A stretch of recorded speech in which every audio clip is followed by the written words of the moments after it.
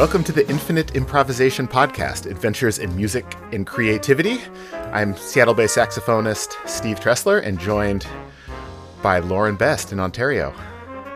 Great to be here again. Yeah, so this is a continuation of our Who pilot episode, a little bit about who we are and our stories and why this work is important. This needed a part two because we just scratched the surface last time. So I wanted to take it back, yeah. long ago, and ask you about some of the kind of, we talked about that, why the work is important, sort of some of the early sparks or kind of what helped you catch a fire, so to speak, in your own practice. Yeah. So I started playing music. It was actually in public school band. Played clarinet in band. They wouldn't let us start on saxophone, so made you stick with clarinet for a couple years. But I mean, growing up younger, like my dad was a guitar player and played in a cover band, played some guitar and bass, and sometimes we noodled around with some instruments, but I never had any lessons growing up.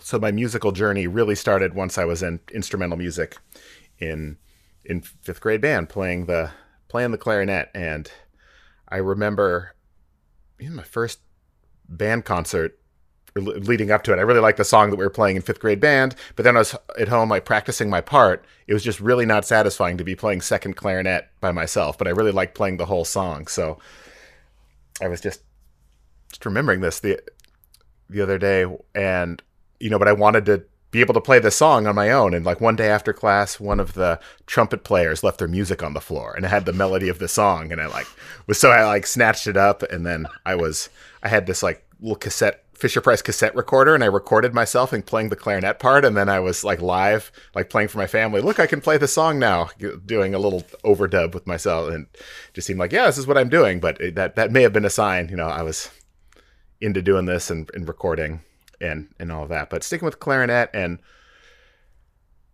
until, well, let's see, one of the earliest sparks was my second year playing, and I was in a regional honor band type situation. So kids from a bunch of schools came together that were, I auditioned to be in it. Some people who were serious about playing and were playing some trickier music, and the band was bigger and all of that. But at the concert, there was another sixth grader who was a tenor saxophone player, and I think we were playing, who's the theme song to Peter Gunn in our band repertoire. And this kid played a solo on it on saxophone. He was taking lessons and he improvised. So he played this like blues solo on top of this, and I was just mesmerized. I was like, that is so cool. Sam is so cool. Like I want to do that. And that just that planted the seed. And it was another year later when my band director, Bruce Lavin, who just retired, we're still in touch and friends and played gigs together, but he's the one that got a saxophone in my hands, and to get ready for seventh grade jazz band. And then I auditioned on clarinet, but I just was not taking anything seriously. And I got cut from my middle school jazz band. So I didn't make it. And he was enough of a softie that was like, oh, please, can I, and I'll take lessons or whatever. And then he inevitably broke down and let me join. And if I took lessons over the summer, which I did, and I wasn't that great of a student, but Sam, my sixth grade hero, was actually in band with me in eighth grade, and we were stand partners. So I sat next to him, and his dad was really into jazz and got him listening to a lot of things. So I sat next to him. I was in his shadow a lot of the time, which was fine because he was really experienced and just learning a lot and getting into it. And I went over to his house, and he was playing John Coltrane for me. And he's like, have you ever listened to free jazz? I'm like, what's that? So he's playing like Ornette Coleman's Double Quartet. And I was like, whoa, what is this? I've never heard anything like, it's like the counterculture of, oh, this isn't what we're doing in jazz band. And then later on, once I was in high school, I ended up connecting with Sam's teacher that he had studied with for years. And that's when things really took off. I was taking it more seriously myself and was connected with a really good teacher who was Bruce Wilson. He was a woodwind doubler, so he played a lot of the musical theater, pit orchestra shows and weddings and corporate events and jazz gigs. He was a very versatile woodwind player. And when I connected with him, he was a great teacher, and the time that I was ready to take it seriously. Nice. I love so many aspects of that story.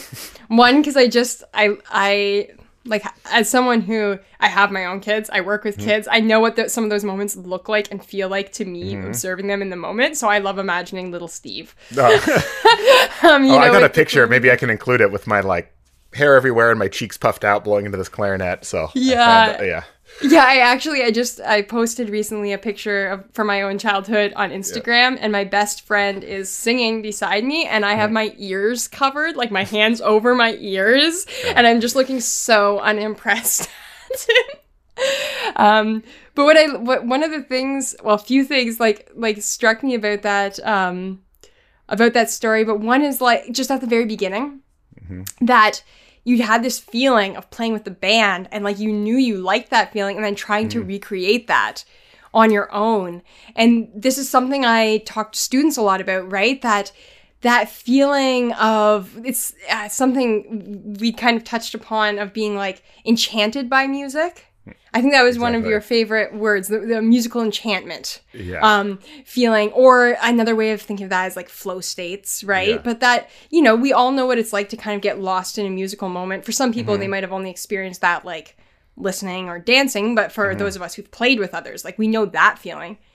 But then to practice, we're often doing it alone and we're not even close to that feeling. And we're trying to kind of figure out how to square those things. And I love that is so clear to you in your memory, even at that very early stage of your journey. Yeah. Yeah. And so, and those of us that are, trained to be ensemble players, like we get this, the high feeling of performance, and we're part of the group, and we feel like right off the bat, we're connected to this community and contributing to something bigger. But then when we're on our own, practicing in isolation, it's like preparing for it's disconnected from the actual act of creating music. Whereas a lot of folks that maybe are playing guitar or piano, they're totally in isolation a lot of the time, but you can have more of a complete musical experience. A lot of your piano pieces, you can, and if you want that feeling of a complete musical piece, you're able to access that, but you oftentimes are more isolated and don't have that community experience of belonging in your training. And during the pandemic, there are so many musicians that were used to having that complete musical experience in a group with other people, and now we're isolated, and the practicing being disconnected from the performance or the actual act of creation. It was really, a lot of people were just in a major slump, not being able to do that. And I was really encouraging, myself and all my students too, to work on some unaccompanied pieces where, playing your instrument, this is the complete piece of music, or starting to experiment with technology and digital audio workstations and, produce pieces of music that you don't have to wait around for the pandemic to end to be able to, play with the band again.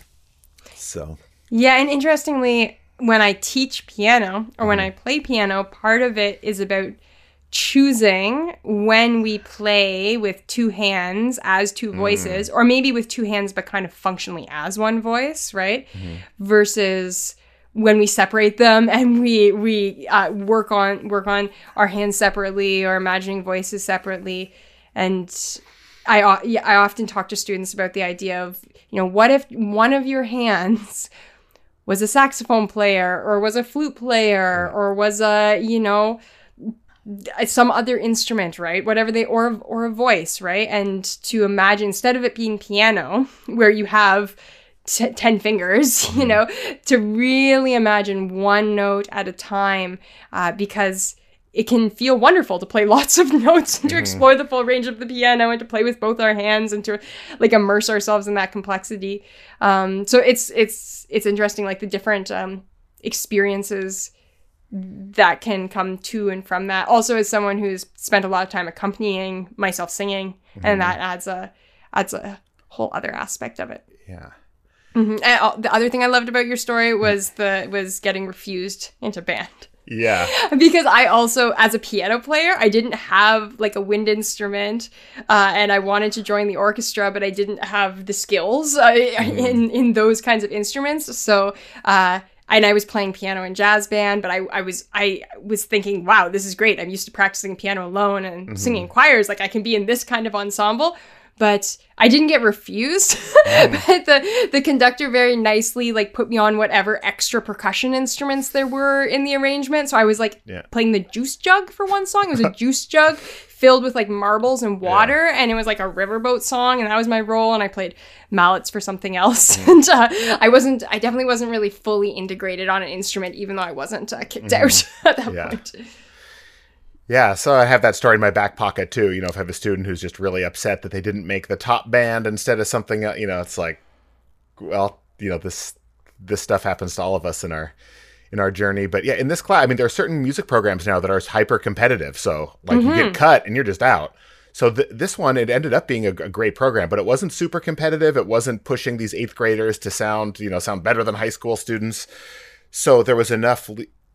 Bruce Lavin was very much about, we're exploring our instruments and having a good time and bringing the community together. And there's a lot of people from that band that went on to be great musicians, but I really appreciate that flexibility where if I was showing up with that same attitude or level of skills in some of these high level programs that are around me now, like, and not making the band, we got a whole army of saxophone players. And, even in the band I was in, there was extra players. They didn't need me in the group, but I wouldn't have had that, space to grow and really find the spark to really get into it, because I just wouldn't have been competitive and been cut, and who knows what would happen. And I think you and I both have a passion for taking music outside of the competitive sphere. As much as the utility of competition is another episode. Yeah. But especially nowadays, right, where there are, you can go on YouTube and see a million videos of very young children, well, maybe not a million, many videos of very young children excelling, right? But that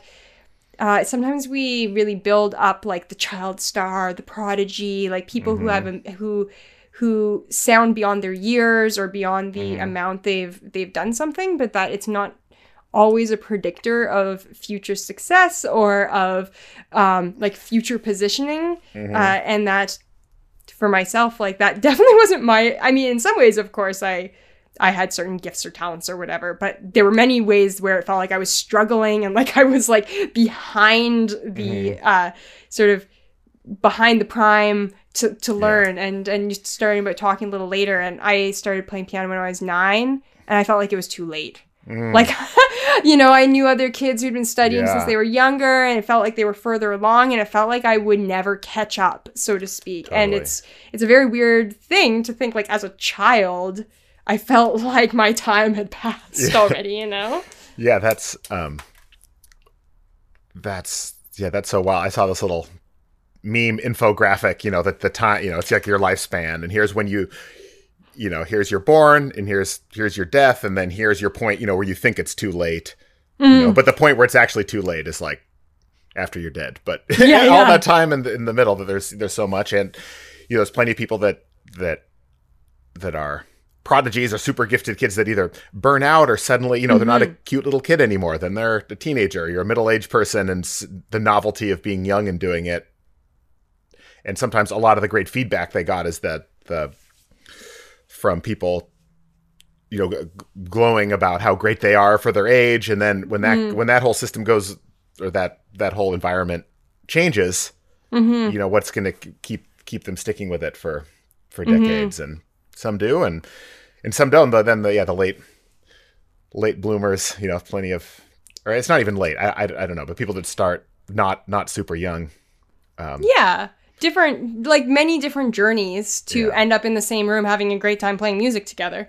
But I often wonder when I'm like telling children or students or even adults, telling them about possible sources of inspiration, right? And do I send like an example video that's really cool to see, but is a very young child playing in a way that seems beyond their years, and whether it can become a Sam moment that results in a lot of inspiration, that becomes really catalyzing, that kind of makes us think twice, that's just inspiring. Or whether there's like a subtle form of pressure or a form of like putting on a pedestal a very specific kind of performance because we don't see the process, right? And, there could be extraordinarily valuable process and learning happening that never results in that that kind of outcome that sounds great on a video. So I often think about these things. Yeah, absolutely. And then later on, like when I was in high school, that's when I really got into it and I was practicing a lot. I was just geek. Didn't even feel like I was disciplined and practicing a lot. I just always had my horn in my mouth and I was playing a lot. And then then I became a very strong player for my age and was like winning things. And then people like, oh, you are so talented. You have such a gift. And I was like, well, no, it didn't feel like a gift. Like I really liked playing and I did it a lot and I'm like excelling at it. So it never really felt like that I had, that I was just a natural, other than I was drawn to being interested in it. It's just like that with anything. Good old, my good old Bob Ross. I was Bob Ross for Halloween a couple of years back, but he said the talent is pursued interest. Yeah, exactly. And, that actually brings me back to the Sam story. Why that has stuck out. I was reading a book by Dan Coyle. It's called The Talent Code, sort of the research on how we develop talent, which, a lot of the research says, there's not just a talent gene where you come out of the womb and you're talented and some are talented and some aren't, that there's like looking at ways that certain people prepare or live their lives in a way to grow talent. And some of it is no mystery, like a deliberate practice. So lots of skill development and doing it in a thoughtful, goal-oriented way. No surprise there. And then there's like three of these pillars or whatever he calls them. And second is master coaching. So you're getting instruction or teach from someone who's a expert teacher. But the third is ignition, just like that burst of motivation. And the practice can happen in little baby steps over time, but the ignition can just take off. And one of the most powerful sources of that can be a model of someone in your community, someone that's like you from your same town that's doing something like, wow, if Sam can do it, that's something I can do too. I mean, for me, I was listening to some great jazz recordings. I'd listened to Charlie Parker and John Coltrane. I'm like, okay, yeah, wow, they're amazing. But then you see some other kid doing it and it's like, oh, wow, they're doing it. That's something I can do. And it's something we see professionally too. It's like, oh, look at what this person is doing. That's cool. Maybe that's something that I could do as well. So that really stuck out as I was reading that book. I'm like, oh, that's really what happened to me in some other situations where I saw someone doing it. I'm like, wow, that is so cool. That person is so cool. Like, I want to do that. And knowing it's possible makes all the difference, rather than feeling like, oh, am I not gifted enough to do this thing? It's like, well, if they're, the good kind of social pressure. Yeah, absolutely. Seeing that model and seeing that there's so much we can learn from models that can't be explained, right? Where we're noticing all kinds of details that we aren't necessarily even noticing consciously, right? And not only about the technique or the aesthetic or the whatever we're noticing about that, but also, things about like the energy and the, the effort or the personality or the story. And I'm thinking about the kind of bravery or courage aspect of it. And that in the, I don't know if that's talked about in the talent code or not, but I think of that when you're talking about, people say, oh, you're talented. And it's like, well, no, it's maybe, but I practice, like I'm spending time doing it. But I think part of it too is like I was going to say spending time facing the darkness. But what I mean about that is like, there's rough spots, and we've talked about performance and nerves and how, like, there are feelings that we can mistake for danger and that we can mistake for being a sign that something's wrong because it feels weird or it feels bad. And, kind of integrating that and being like, oh, I noticed that.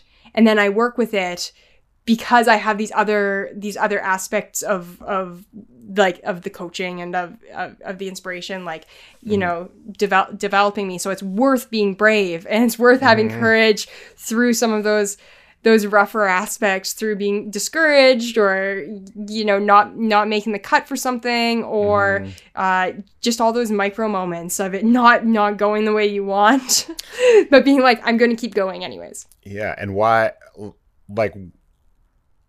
when is the benefits really kind of outweigh the scary feelings or the risk, or, we're talking about, risk or doing something that makes us feel uncomfortable on purpose.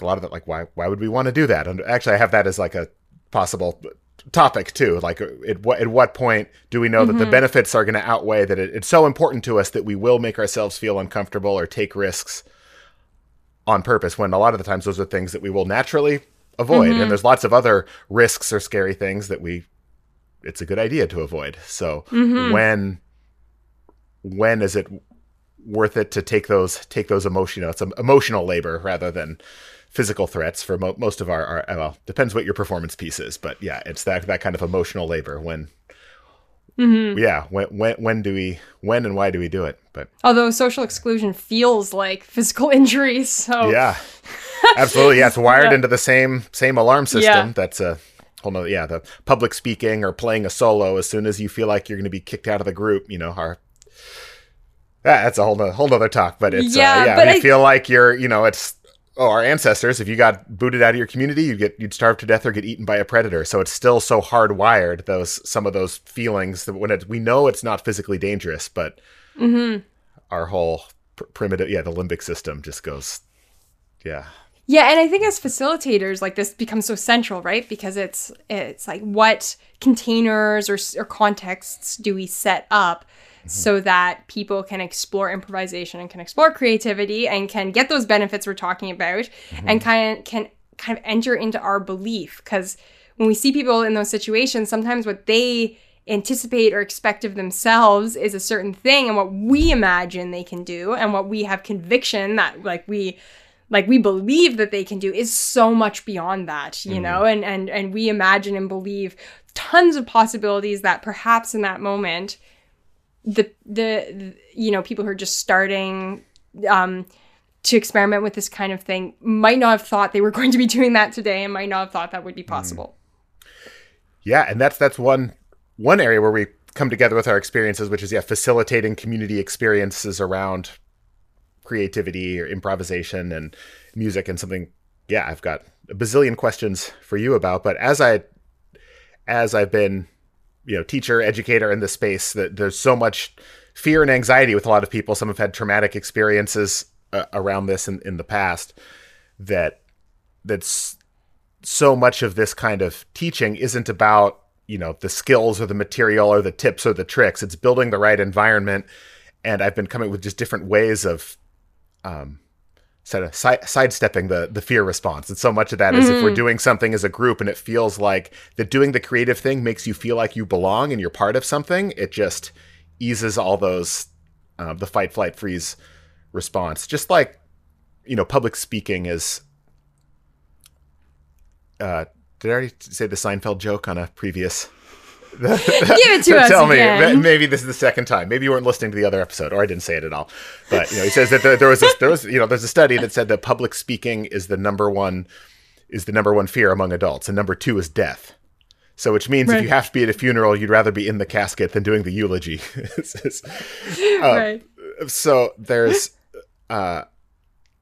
so much that again, feeling like you're part of something. Where I was going with that is it something like public speaking is scary, but having a conversation with your friends, it just flows. It's not scary. Talking isn't scary. It's being put on the spot and having everyone looking at you and judging you and potentially like throwing you out so a saber-toothed tiger can get you. Like that's the scary part. So we can frame these experiences in ways where you don't have to face the fears and fight it. You just like sidestep it by changing the culture and changing the experience. I mean, that's one of my big takeaways from doing this work, making those kind of situations. Yeah, and I think when you do this kind of work, you see what's possible. So I've been thinking about, what were some kind of formative moments like that. And when I was 15, over the summer, I took part in a theater workshop. It was like, an intensive where we were developing a new work, which already was pretty cool, right? I'd been involved in more coming from like a musical theater background. And doing some drama games and things like that, but not play creation and not doing the activities that were like going as deep with improv as I ended up participating in. And that the theater company is called Sheater. They still exist. And the play ended up being called Far From the Heart. So it was a play about dating violence and about sexual assault, which is kind of a lot to be like creating a new work about as a teenager, but we did it. And wow. And so the reason this was like doable is that it's a form of theater called Theater of the Oppressed, and there's different branches of theater of the oppressed, and it's theater for social change. And that's something that Sheater specializes in. So they'd done other projects that had to do with meaningful and impactful subject matter. So the way form theater works is that a problem play is presented. So a relatively short play that has all these issues, like things don't end well. And then it's shown again and the action is stopped at certain points and the audience is invited to get up and replace a character and intervene and improv out an alternate solution to some of the problems that come up in the play. So here I was, having been part of this group that created this play, and I kind of understood what I was getting into, but of course, like, you don't really know what it's all about until you're doing it.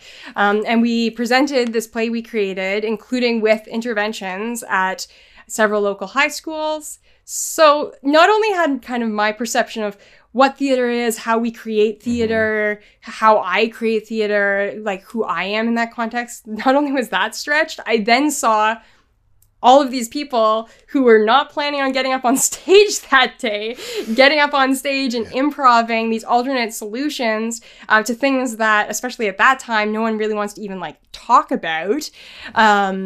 You know, like teenagers aren't typically talking about dating with their teachers and stuff. And yet we're in the school and they're like, you know, like trying to find solutions on stage to these issues. So that was a really like just kind of life-changing project. And I ended up being involved in other things with theater after that both with Far From the Heart and also with other projects where I was really introduced to just all kinds of generative improv that was then like used and incorporated in professional productions. And that was like, it really showed me the power of improv to be taken to a really impactful and professional level, as well as having that personal transformation. And so it kind of modeled for me the social change aspects of creative work really early and put me really in the middle of that. And right from the beginning, there were some cool, innovative things about that project. So the local TV station, Rogers TV, filmed one of those performances and they took like phone-in interventions if people wanted to do so. And then later the play was turned into, well, it was toured with professional actors. It's been translated into French and like been mounted several times that way, but it's also been turned into an interactive film, which still lives online. I ended up both being part of the production process, and I did a little bit of acting in that film too, which was a like really amazing experience as a young person. So to like right from the beginning, there's this kind of intersection of different art forms, of technology, of social change, and that was like, really, really. It's like it's exciting, but also from the beginning, like I was thinking about how creativity applied to this really big stuff and kind of like the responsibility of being a creative person, because you know from the beginning the kind of ripples that and impact that can have. Wow. Holy cow. That's incredible. So is that tell me a little bit that organization that it was a community organization? Yeah. So how did you get connected with that when you were in high school? Like how did that happen? Yeah, so that's not a typical. I'm imagining that is not something that most of our youth have access to, like being part of a production like that. Like, yeah, how does that happen? That's incredible. Yeah, so it was a nonprofit theater and arts education, community arts organization. And I've since been involved in a whole bunch of different projects that theater's done. So it really was a kind of like it's led to so many things. And at that time, I mean, it was community arts, like starting really at the grassroots. I remember I did an audition for it in the library, like in a room in the library. I think I probably saw a poster for it or something, probably also at the library. Like it was really a grassroots initiative to reach out to youth locally, which is something I've tried to do myself since, is like reach back out directly into the community and create those opportunities like from that point, and also create those opportunities digitally, right? So that youth do have access to these kinds of opportunities more broadly. And in that case, the show toured and youth more broadly were able to see a little bit of what the theater of the oppressed is. There are other forms of theater of the oppressed. So like another form is legislative theater, which is using theater to inform legislation, to inform governments, which is also something that Theatre has done in the, I believe, the Ontario the Ontario government around changing laws around midwifery. Yeah. So yeah, lots of really interesting stuff around Theatre of the Oppressed that is really inspiring, and I think like I'm curious what music can take from that, right? And what we can take from that across other art forms. Wow. Yeah, I'm wondering, I mean, if, you know, there's people that weren't planning on being performers that jumped up on stage, and that, I guess that element that you're, you know, it's not about you, and if you're improvising something clever or cool or virtuosic, it's like you're part of something more important, like a heavy societal issue, and being part of a solution and with a group of people, if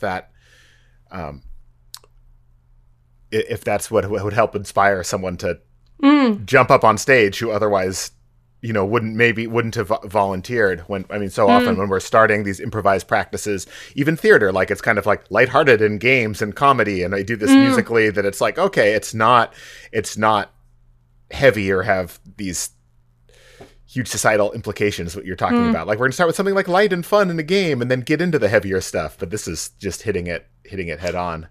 Yeah. Well, I mean, there's different approaches, right? I take the game and the lighthearted approach a lot, and even in that project, right? We were like in the development of it, and even in the performance of it, there's lighthearted moments. But I think there's something to be said for what you're describing in terms of raising the stakes creates a different kind of collective importance to what's happening, right? Or like, you know, getting to what really matters to people. On one hand, getting to play, we could talk about how getting to play is so important. But on the other hand, when you're in a group, in a performance setting, right? Like creating the space for that, setting the stage for that, so that there's a degree of reverence almost, right? Of the importance. And that way people support each other and are more likely to feel invested. Wow. Yeah. So you had mentioned some of these other experiences or workshops that you as a facilitator, and I've got we could spend so much time on each one of these too, because I mean, so far, you know, I've heard about you doing workshops, as you say, across the lifespan, from babies to seniors, and you do online music classes for group classes for preschoolers, and I'm just fascinated to hear, I mean, more details about those, or maybe just sort of what maybe some overarching philosophies or approaches are for building those community, or I mean, even just giving us an overview, because I know a lot of folks listening, anyone from my circle that I'm bringing in the musical improvisation world, but hearing about some of these things that you're doing is just totally different from anything we're used to in the improvisation world, or just anyway. It's kind of open-ended, but I want to hear about some of those experiences. Yeah, so I suppose when I took part in the Artist Educated Professional Training Program at the Royal Conservatory, which was artists of different disciplines coming together to learn how to be artist educators, basically, to use to not only educate in their art form, right? So like teaching about music, right? Or teaching music for the sake of music, or dance for the sake of dance, but to also think about teaching through the art form, right? So social change through the arts is one example, but we can also think about math through music, or, you know, social studies through dance, or science through, you know, we can science through visual arts, or there can be different combinations of that. And so within that experience, not only did I see like models for facilitating and for creativity in different art forms and how that looks, but also just the prioritizing of creative choice points in arts activities, right? Where we've talked about in music, for example, like rehearsing is different than exploring creativity, right? And sometimes efforts in the arts can become about, by efforts, I mean like learning, ensemble work, like it can become about a thing we're working towards and preparing for that, right? And it becomes basically rehearsal leading to performance. And sometimes in facilitation, we can accidentally fall into the same groove, so to speak. And so, like, to be clear, I don't facilitate with 100% improvisation. Not at all. There are lots of reasons that I don't do that in different contexts, right? But once you prioritize involving people in making creative choices, you start to find other ways to include it. And sometimes it can be included in something like a sing-along format. So especially being online, some of the programs I do for babies with their parents have quite a sing-along aspect where we're learning songs together, we're jamming out those songs. You know, it has a bit of a campfire sing-along vibe, except online. But even within that, you can create creative choices for the participants. And some of those might be creative choices in that moment, but some of those also are kind of opening up wonderings for later, opening up, you know, possibilities, just different options, different ways of trying it. So instead of, you know, here's the song we're singing, here are the words, I'm going to tell you what they are, we're going to sing exactly those words and clap along with me. Clap with me, like, you know? Yeah. And there's definitely a place for that in terms of just getting everyone going and getting everyone comfortable with being in the song. However, there are options for that too, right? Like, you can clap along with me. You could sway with the beat, right? You could hum instead of singing, right? You could also, like, do something that's not clapping along with the beat, but some other way of beat keeping, right? Someone could quietly hum a solo to themselves while everyone else is singing the song. Someone, like, there's suddenly all these other options that we don't even necessarily always have to say, right? People will naturally sing and dance along. But I think starting to frame it in terms of options, so it's less like, okay, do this, and more about creating lots of different options for people to access a moment together, you know, and participate in different ways in that, including listening, especially for children, right? That being part of it and listening and maybe like swaying or something is already participation. Like, it's that can be enough. So to create different options up to then, like the idea of actually just like going totally in an improvised direction. That's kind of some of my overarching philosophy, right? Is how to create more options and model creative choices for people in a way that starts small and easy. And then we can develop kind of structures that extend that more and more. Wow. And that makes so much sense. But we expand it into some other areas where, you know, we're talking about the sing along, and that's, you know, children will have, you know, all these options, no problem singing or play or however they want to engage. But I mean, I'm just imagining taking that to like a symphony orchestra or something. Oh, instead of playing what's written down, you could sway along, or you could hum your part, or, you know, you've got creative choice. Like, so many people are conditioned to like, please don't give me choices. Like, what do I need to do? How can I be, you know, we touched on this before. How can I be mistake free? What do I need to do to get an A? All right. And then let's go on. You know, it can be something like that, totally intuitive for kids. And then based on whatever it is about our education or culture, that would be such a different experience for many groups of adults. Well, and that's the thing too, is meeting people where they're at, so you help them feel safe and you give them very specific choices sometimes and open-ended choices at other times. Because of course I could give everyone extremely open-ended choices and that might be challenging for some people, right?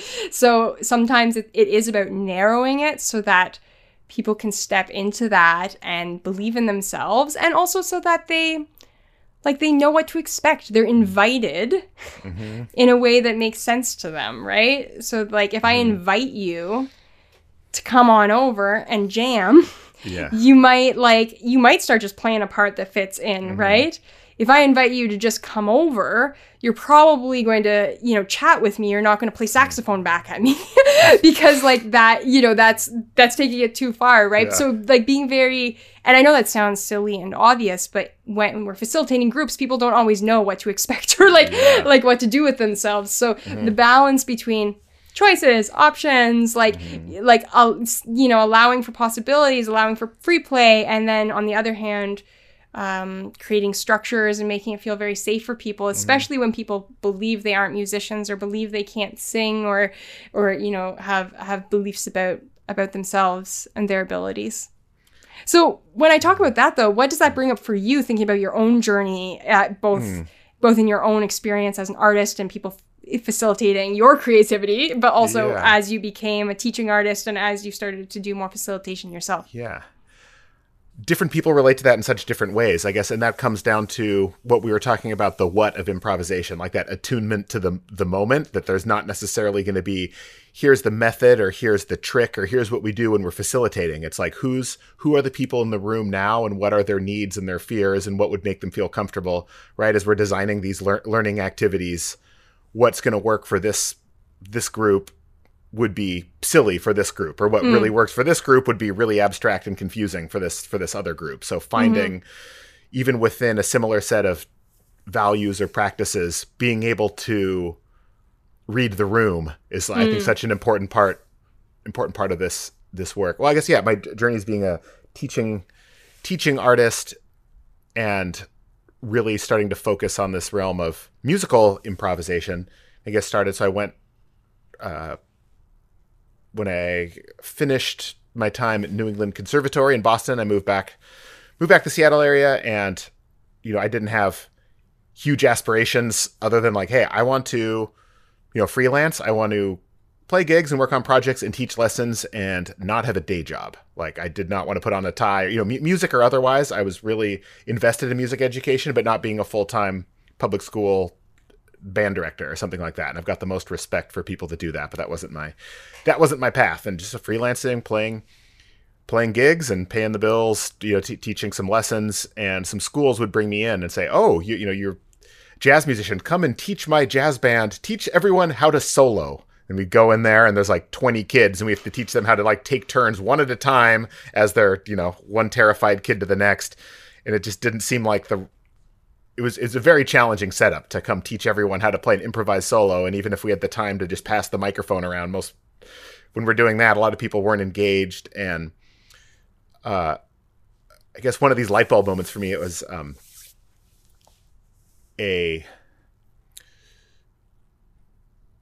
summer music camp, and I had just finished. I was just fresh out of school and enthusiastic to teach, and they wanted me to teach a beginning jazz improvisation class. I'm like, oh, all right, we can get these kids going. Some of them we can learn some tunes and learn about some theory and chords and play a blues and do this and that. And I had this whole thing all planned out. And when we came in the class, there was maybe about 20 kids, all different levels, like from, I don't know, ages, not all different levels, but for instrumental players, they start at maybe age 9 or 10-year-olds up through some high schoolers. And there were some kids in there that could really play their instruments well. And this one kid, and I showed up, this kid with the trumpet, one of the younger kids, his name was Kenny. And I was like, okay, yeah, Kenny, what instrument do you play? He's like, I don't play an instrument. My parents just rented me this trumpet. And he held it up. Like, what am I, so then I'm like crashing, like, okay, well, I'm not going to teach them seventh chords, Kenny can't, and this kid's over here just playing. It's like, what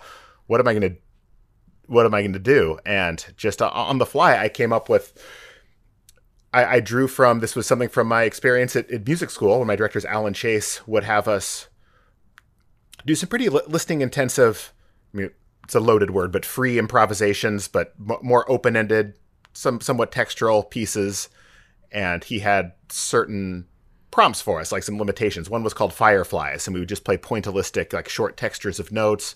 There's one called Forest, where you would play a short phrase or motif, leave lots of space, and repeat it exactly the same, and listen to the interaction of all these sounds. And we would use them to build complete pieces, or to take our original compositions and use them as transitional material. And I was like, okay, kids, we're playing Fireflies, so we're doing that. Okay, now we're going to play Vines. Now we're going to do Explosion and Dance Party. We just made up all of these kind of sound texture things, and they were they were loving it, like just seeing them all lit up. And even kids like Kenny couldn't, traditionally, he he just got his trumpet, so could barely make the characteristic sound, but he was just all on board. Oh, he could make short sounds, he could make long sounds, he could make extended techniques, and then some of the more advanced. And then before I knew anything about sound painting, but we were doing some hand signals for these. Okay, you're gonna play Fireflies, and now this kid who's maybe more experienced, okay, you can play a solo on top of this whole thing. And it was we met every day for 3 weeks, and by the end the kids were suggesting, these other sound textures, and at the end we had the concert. So it was this summer music program, and it was just the band and the orchestra and the jazz band and the choir where everyone sang, but this group wanted to perform, and then beginning improv class. And then we went up there with a whiteboard, so we did some like graphic scores on the fly and doing all these games and stuff, and they were all just totally lit up about it. And then I guess and that made it made an impression on me. And then some people would ask me to. Oh, I said you had a follow up question. Just to jump in that part of what you're describing, which I didn't mention, like I mentioned, kind of like creating options, creative choices, kind of like these which we can think of like like a buffet of ideas, so to speak, but which I'm borrowing from J.D. Derbyshire, or we can think of like kind of that can be activities, right? So like that could be an individual creative moment, or it could be like the activity is kind of creating that. But then what you're describing is that it becomes this larger creative process that we have individual choices, we have kind of like activities or ideas or like kind of like containers that those exist in, but then it becomes this larger creative process that is just what you described. Like it has a different kind of shape and magic to it. And it was that moment too, I was realizing that, well, I want to set this up in a different way, that we're not just going to teach everyone to solo that sets off fight or flight. And when I do even traditional jazz combo workshops, we'll do this stuff, and it gets people this environment of we're experimenting, we're being expressive and spontaneous. And after you've played Guess the Animal and done these chicken sounds in front of your friends, like trying some other game or something that might be, then we can pivot to something that's more, if we're doing like jazz language, or, we do call and response, and then suddenly it can go into these other areas, but the environment is set up in a different way. But here's, I guess, to wrap this up with the chicken soup of the soul music teacher. So like I was like years later, I was in graduate school in Seattle. I took like 10 years off after my undergrad, and I was a TA for the jazz and I have a master's degree in jazz studies and improvised music. So as a TA, I think one quarter I was like playing in the big band, and I was like, hey Steve, and I looked around, and it was Kenny, like the kid from the class, and he was playing lead trumpet in the jazz band. Like, and I was like, he learned how to play. Like, okay. And he's like, oh, do you still do Explosion? I'm like, no, I don't do Explosion, but I remember it. Like, but I use, this other one you came up called River. We do that, and we've still been in touch. And he's band director at a private school now. Wow. and doing the thing. So it was like, what an amazing story. Yeah, and even if Kenny hadn't learned, even if he never really learned how to play the trumpet, it was still, but yeah, he was there in that last concert when we're doing all the silly games. He was there, and he figured out enough of the horn to play whatever he had to do in the concert band. But that really, and then some of these band teachers would, they'd hear about these, like, oh, can you do those whatever weird improv things you do with my band or my orchestra or choir? And I would do those. And like, oh, these are kind of fun. But I guess professionally too, I was, going from I was wanting to, I guess, kind of hitting a roadblock with a freelance lifestyle, just going gig to gig. And I'm like, okay, I need something more stable. And that's when I, made the decision to go to grad school. I'm like, well, maybe I need a steadier job, get a college position or something. And, I was like settling down and, thinking about starting a family. And, I just, the gig to gig thing, it's like looking at that as, not that I necessarily thought that'd be a perfect position, but more for like the security and, just a regular gig. So yeah, I went to graduate school, and I was, even when I was still in school, I hadn't finished my degree, but I was a finalist for a jazz studies position in a town nearby, which is a beautiful area. It would be like close enough to the city that I could still come back for gigs. It would be like the perfect situation if I was going to be, at an institution. As a finalist, and had, very awkward, I'd never, like, it was a Skype, this was pre-pandemic, but Skype interview where they had to ask everyone the same questions exactly and no back and forth. And it was very awkward, but I was like a finalist and didn't get the position. And it was, hit me pretty hard. I was like, oh, this one would have been perfect, and any of these other positions that are open are in places I really wouldn't want to relocate to, or even temporarily, it just wouldn't work. That's kind of when I was introduced to the world of micro entrepreneurship. I started have marketing and kind of under which I was never that interested in, like the business side of things or figuring out how to sell out or make money. I was just not, I just wanted to play music and teach music. But someone had, introduced me to some of this new, I guess, small business principles, and realizing that it's an asset to do something that's unique. Not that you're trying to get your resume to, compete. You put your resume in a pile of 200 other ones, just to stand out and offer something unique. It can be the cornerstone of building a business. And I had this workbook. It was from it's like a business development workbook that had a bunch of it's like a journal. One of the questions was, what is a problem you solve in a unique way? And I was like, oh, I do those weird, improvisation game, people like it. But I'm like, well, there's no job for that. I can't do that. But then I realized I was building all these questions. I'm like, wait, maybe this is the thing. If I build a structure around this more unique experience, it allows us to have our niche, more deeply resonate with a small group of people. And potentially, in the business side, you can charge a premium when it's the only option. If people want this thing and you can't just find someone, but if it's anything you offer that's really unique, you can't just find the Walmart equivalent. What's the cheaper version of this? It's the only kind of experience. So that's when I really started working more on the workshop experience. So then that I would go, to some of these music programs, I could serve more people and work with an entire music program or entire ensembles and perform, and starting to do more guest artist things and working on doing more speaking and things like that. Trying to be a leader in some way, in this way of teaching improvisation in a way that was different than certainly the status quo in jazz education, and started with this game symphony workshop, which I've talked about before, using theater games and some of these things that we're talking about, and making that a central part of what I'm doing as, part of my mission, but also strategically and business wise, it actually makes sense to do something that seems not standard. Yeah. And I think also as we see how well it works, and as we're impacted by seeing by all these examples, right, of different types of people being positively impacted in different places and different contexts, it also becomes what matters, and that you want to elevate that and kind of come into that and be able, as you said, to serve more people and to impact people both more deeply, but also in a broader way, and kind of amplify that and amplify that out. And as you were talking about using animal games with professional musicians and things like that, it part of, for me, what working across the lifespan, so to speak, has been, which I worked for an early childhood music education company, teaching tons and tons of babies and toddlers and preschoolers. So I kind of came into it with that, but I also was part of some research projects that were affiliated with this lab. That was one of the titles they used was neuroeducation across the lifespan. So education, using the brain across the lifespan. And I was involved with some projects, both for young kids and for seniors.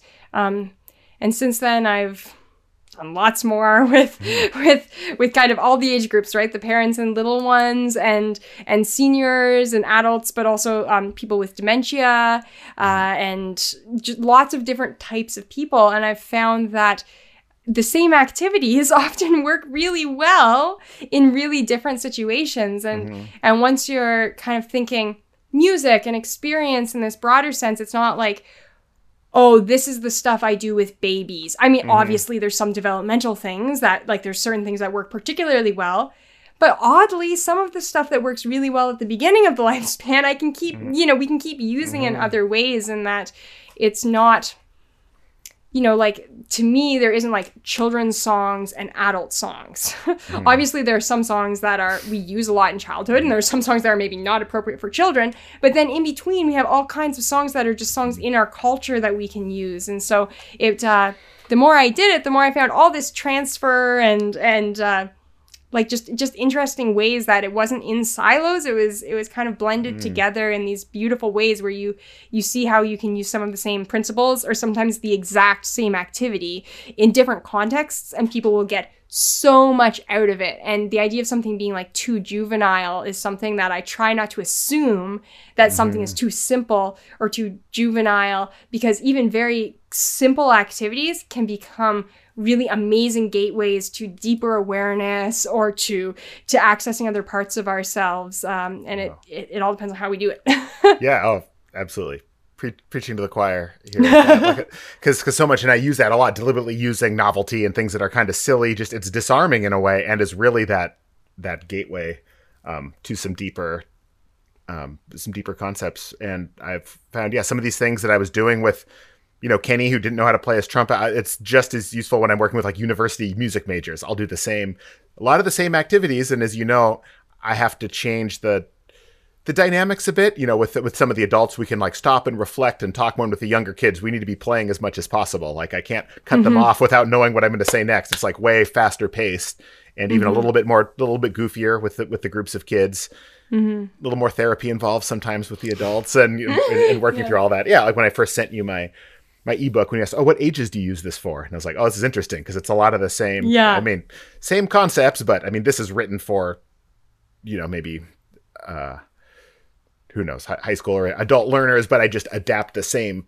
It's not a book I would give to a kid, but I use some of the same concepts for sure. And then I wanted to ask you too on your journey of doing this professionally, because I think you had mentioned you had, haven't had, like me, maybe you have the similar unemployable streak, or you have, largely being independent, working for some contracts, but how all this work you've done is, how that's grown for you professionally, without having a full-time position for extended periods of time. Not the JOB word. Yeah. Well, I mean, I have had jobs. Yeah. But some of those jobs, like we've talked a lot about alignment, right? Yeah. So from pretty early on, I was trying to find things I could do that were in alignment with other things I wanted to do, right? So I was, as a teenager, I was like, performing as a singer-songwriter, but I was also putting on concerts, right? Because I wanted places to play. So that kind of entrepreneurial aspect, or that some people would call do-it-yourself, but it's not just do-it-yourself, it's in collaboration, right? That started really early. And then, I mean, I feel very lucky, to be honest, because I feel that, lucky, but it's also having a focus and I don't mean strategy as in like a specific action plan, but a strategy as in like you identify values and activities that are, again, in alignment. Yeah. So I mentioned that I took that program at the Royal Conservatory, and I've done other work and learning at the Royal Conservatory, and through that I ended up working with Learning Through the Arts, which is a program that has artist educators doing school visits, classroom visits, teacher professional development. So through that, I met a lot of different kinds of artists and educators, I got to see a lot of artist educators work in really different ways. So that was enormously helpful to me because when we talked about models, right, I had a lot of modeling. And then making my album, I saw other musicians on who are professionals, who are touring, who in some cases were either had played with long ago, had played with some really big names, or were just coming off of tours with pretty big names in it. Like, that's really inspiring. So I knew it was possible because I saw it around me, and I kind of saw these models of different ways to go about it, right? Like the touring musician, or or gigging, or these different models. And then I worked with Rainbow Songs doing early childhood music. So that was, a music job, so to speak. Yeah. I've taught piano and taught voice. And so it's that juggling of the gig economy. So I've done a lot of that where I'm doing different kinds of things. And then over time, that leads to certain opportunities, or that leads to being able to build in different directions. And so sometimes it's been about leaping into opportunities and collaborations and seeing what happens and learning from that. And sometimes it's been about creating things slowly and strategically for other reasons. Like I do group online piano lessons, and that was a very specific choice based on my experiences and seeing how well it works for kids to learn in small groups together and to be inspired by each other, and to integrate creativity in lessons, which I was doing one-on-one with students, but it's just all the better together. So sometimes it's been about designing something, and sometimes it's been about like learning things from opportunities that I didn't necessarily think I would be exploring. I've done music for churches, sacred music, and musical direction for musical theater, and for churches where it's not nearly as much about improv and about the creativity aspects, and it's much more about the performance aspects. But that being said, we've talked before about how through that's actually led to learning more about improv unexpectedly. Yeah. Exactly. The same page with being able to, designing things and strategizing, but then when the right opportunity pops up, like, I don't know, suddenly starting a podcast you weren't expecting to, when those things pop up. Yeah. Because I had a question about that Royal Conservatory program. So for that, so it's a multidisciplinary program. Did you have to apply like in a slot, like I'm applying as a musician or as a poet, or was it more, was it even a music program or an arts program, or how did that work? What kind of program was that at the university?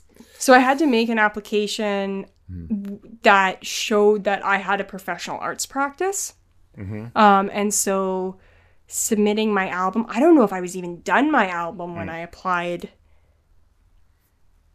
I must have been. So submitting that as part of like my portfolio for it and other aspects of that I'd applied for stuff as a musician, right? Like I'd applied for mentorship programs as a young musician, and had some really awesome experiences through like emerging artist mentorship programs. But this was the first time that I applied to something as I now have a professional practice, not I am an emerging musician or emerging artist, as like, here's my professional practice, which like we talked before about when are you an athlete? It's like, when are you a professional practicing artist? Okay. So it wasn't, there wasn't like a slot specifically for musicians, but I see. So it was professional development, but although you were pretty much just starting out at the same time. So and that's the thing, right? Like I did have a professional practice. I was performing. I did have a portfolio, but it didn't really feel like it at the time. It didn't feel like I had a really solid history. But in a sense, I did. I'd been performing for years, right? So that idea of like, when are we ready? When's the time? I'm not, I don't even play an instrument. I just have this instrument. When are you ready?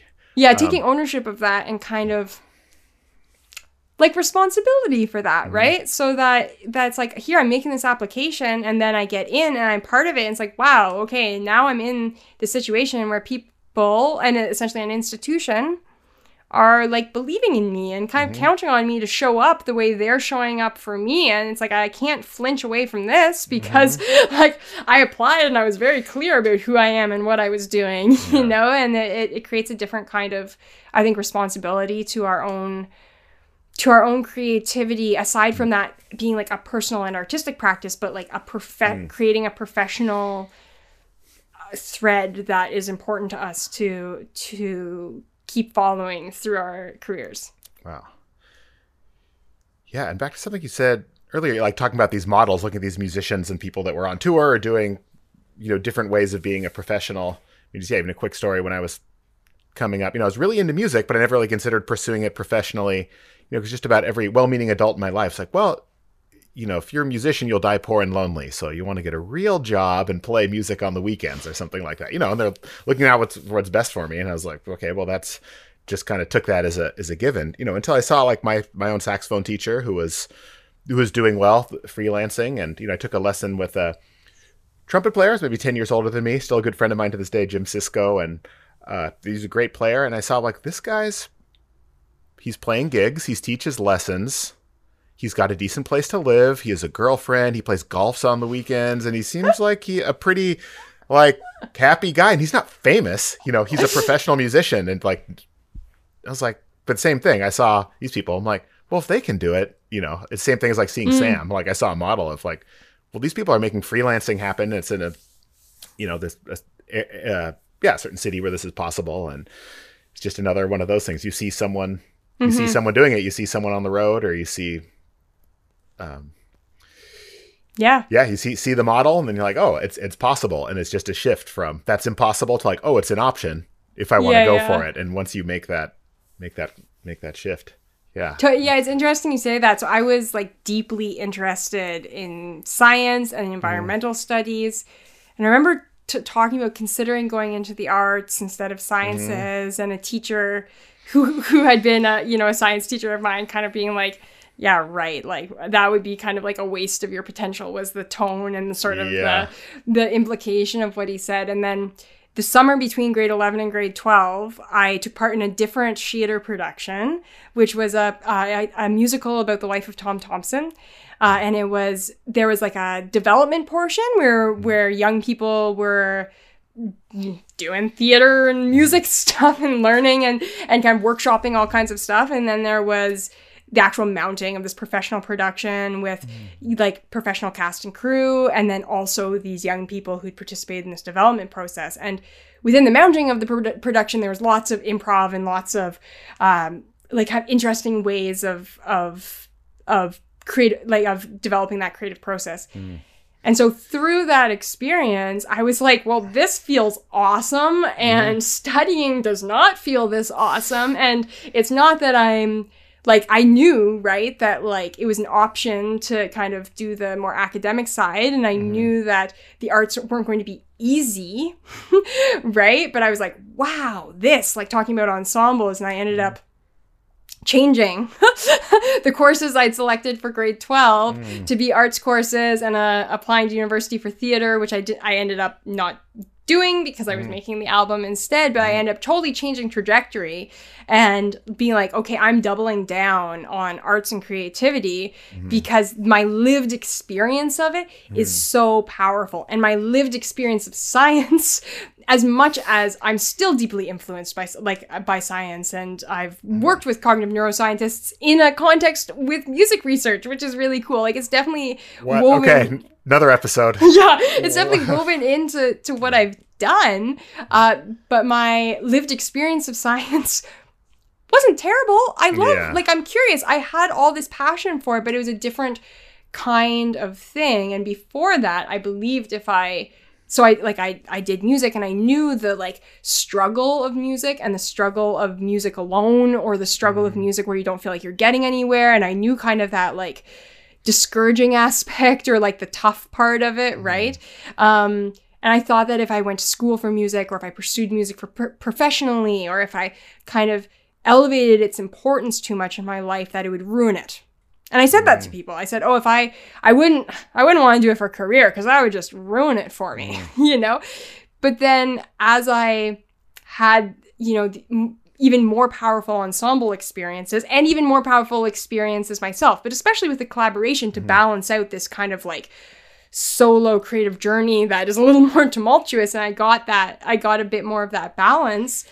And also, as I worked more doing different types of work, I realized, actually, if what I do for work is something that I'm passionate about, I'm going to be doing it a lot. So that's probably a good thing. That's probably not going to ruin it. That's probably going to be enriching for my life as a whole. So I'm going to spend a lot of time working. So let's really let's get into it, Yeah. Not that it can't ruin it, but it's, that's why, yeah. So, but I mean, you had the ignition source. I mean, that's it. You felt you had that ignition source for the artistic side rather than the science side. That is, yeah. And I run into young players who are like, oh, what are you thinking about for college? Like, oh, I'm going to go into engineering. Oh, okay. Are you into And then we talk more and it's like, well, and maybe maybe minor in music. And as we talk, they're like, it turns out they're super passionate about music, but the engineering's the safe thing to do, and maybe that's a great idea. Who knows? But the others, still helping other young people navigate that when.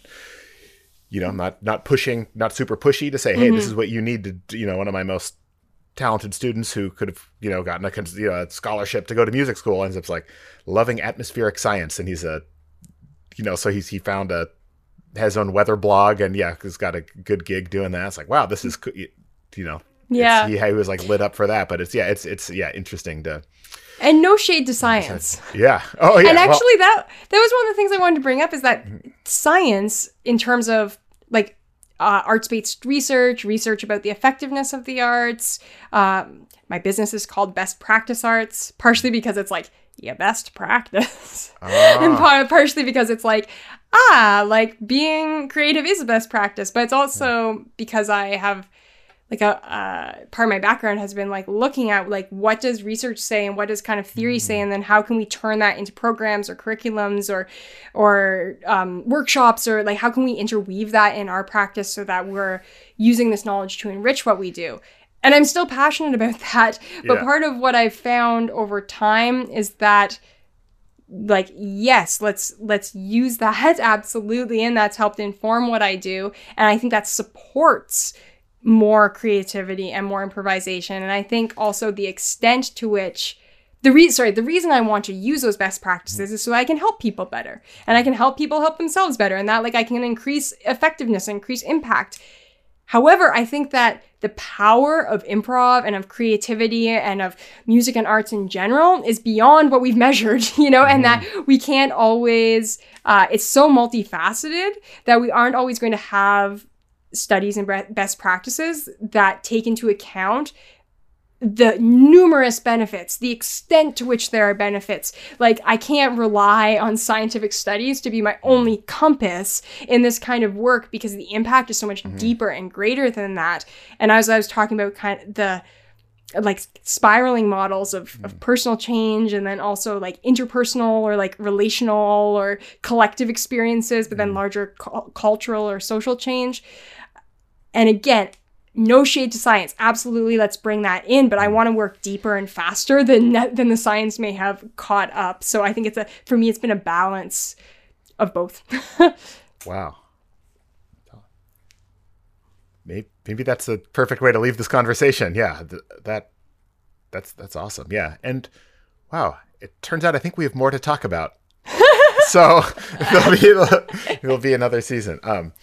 That's amazing. Yeah. Anything else about the Who that plenty more to unpack and uncover, but anything else that you were dying to say for this episode and we didn't get to? I am very glad to have learned more about who you are. Oh, likewise. And not, yeah. Awesome. Well, thank you so much. Yeah, we've got one more in our pilot season, and yeah, looking forward to connecting with you folks. So be sure to subscribe on your favorite platform of choice, and you can connect with us at infiniteimprovisation.com and sign up for the newsletter and find our online community. So until next time.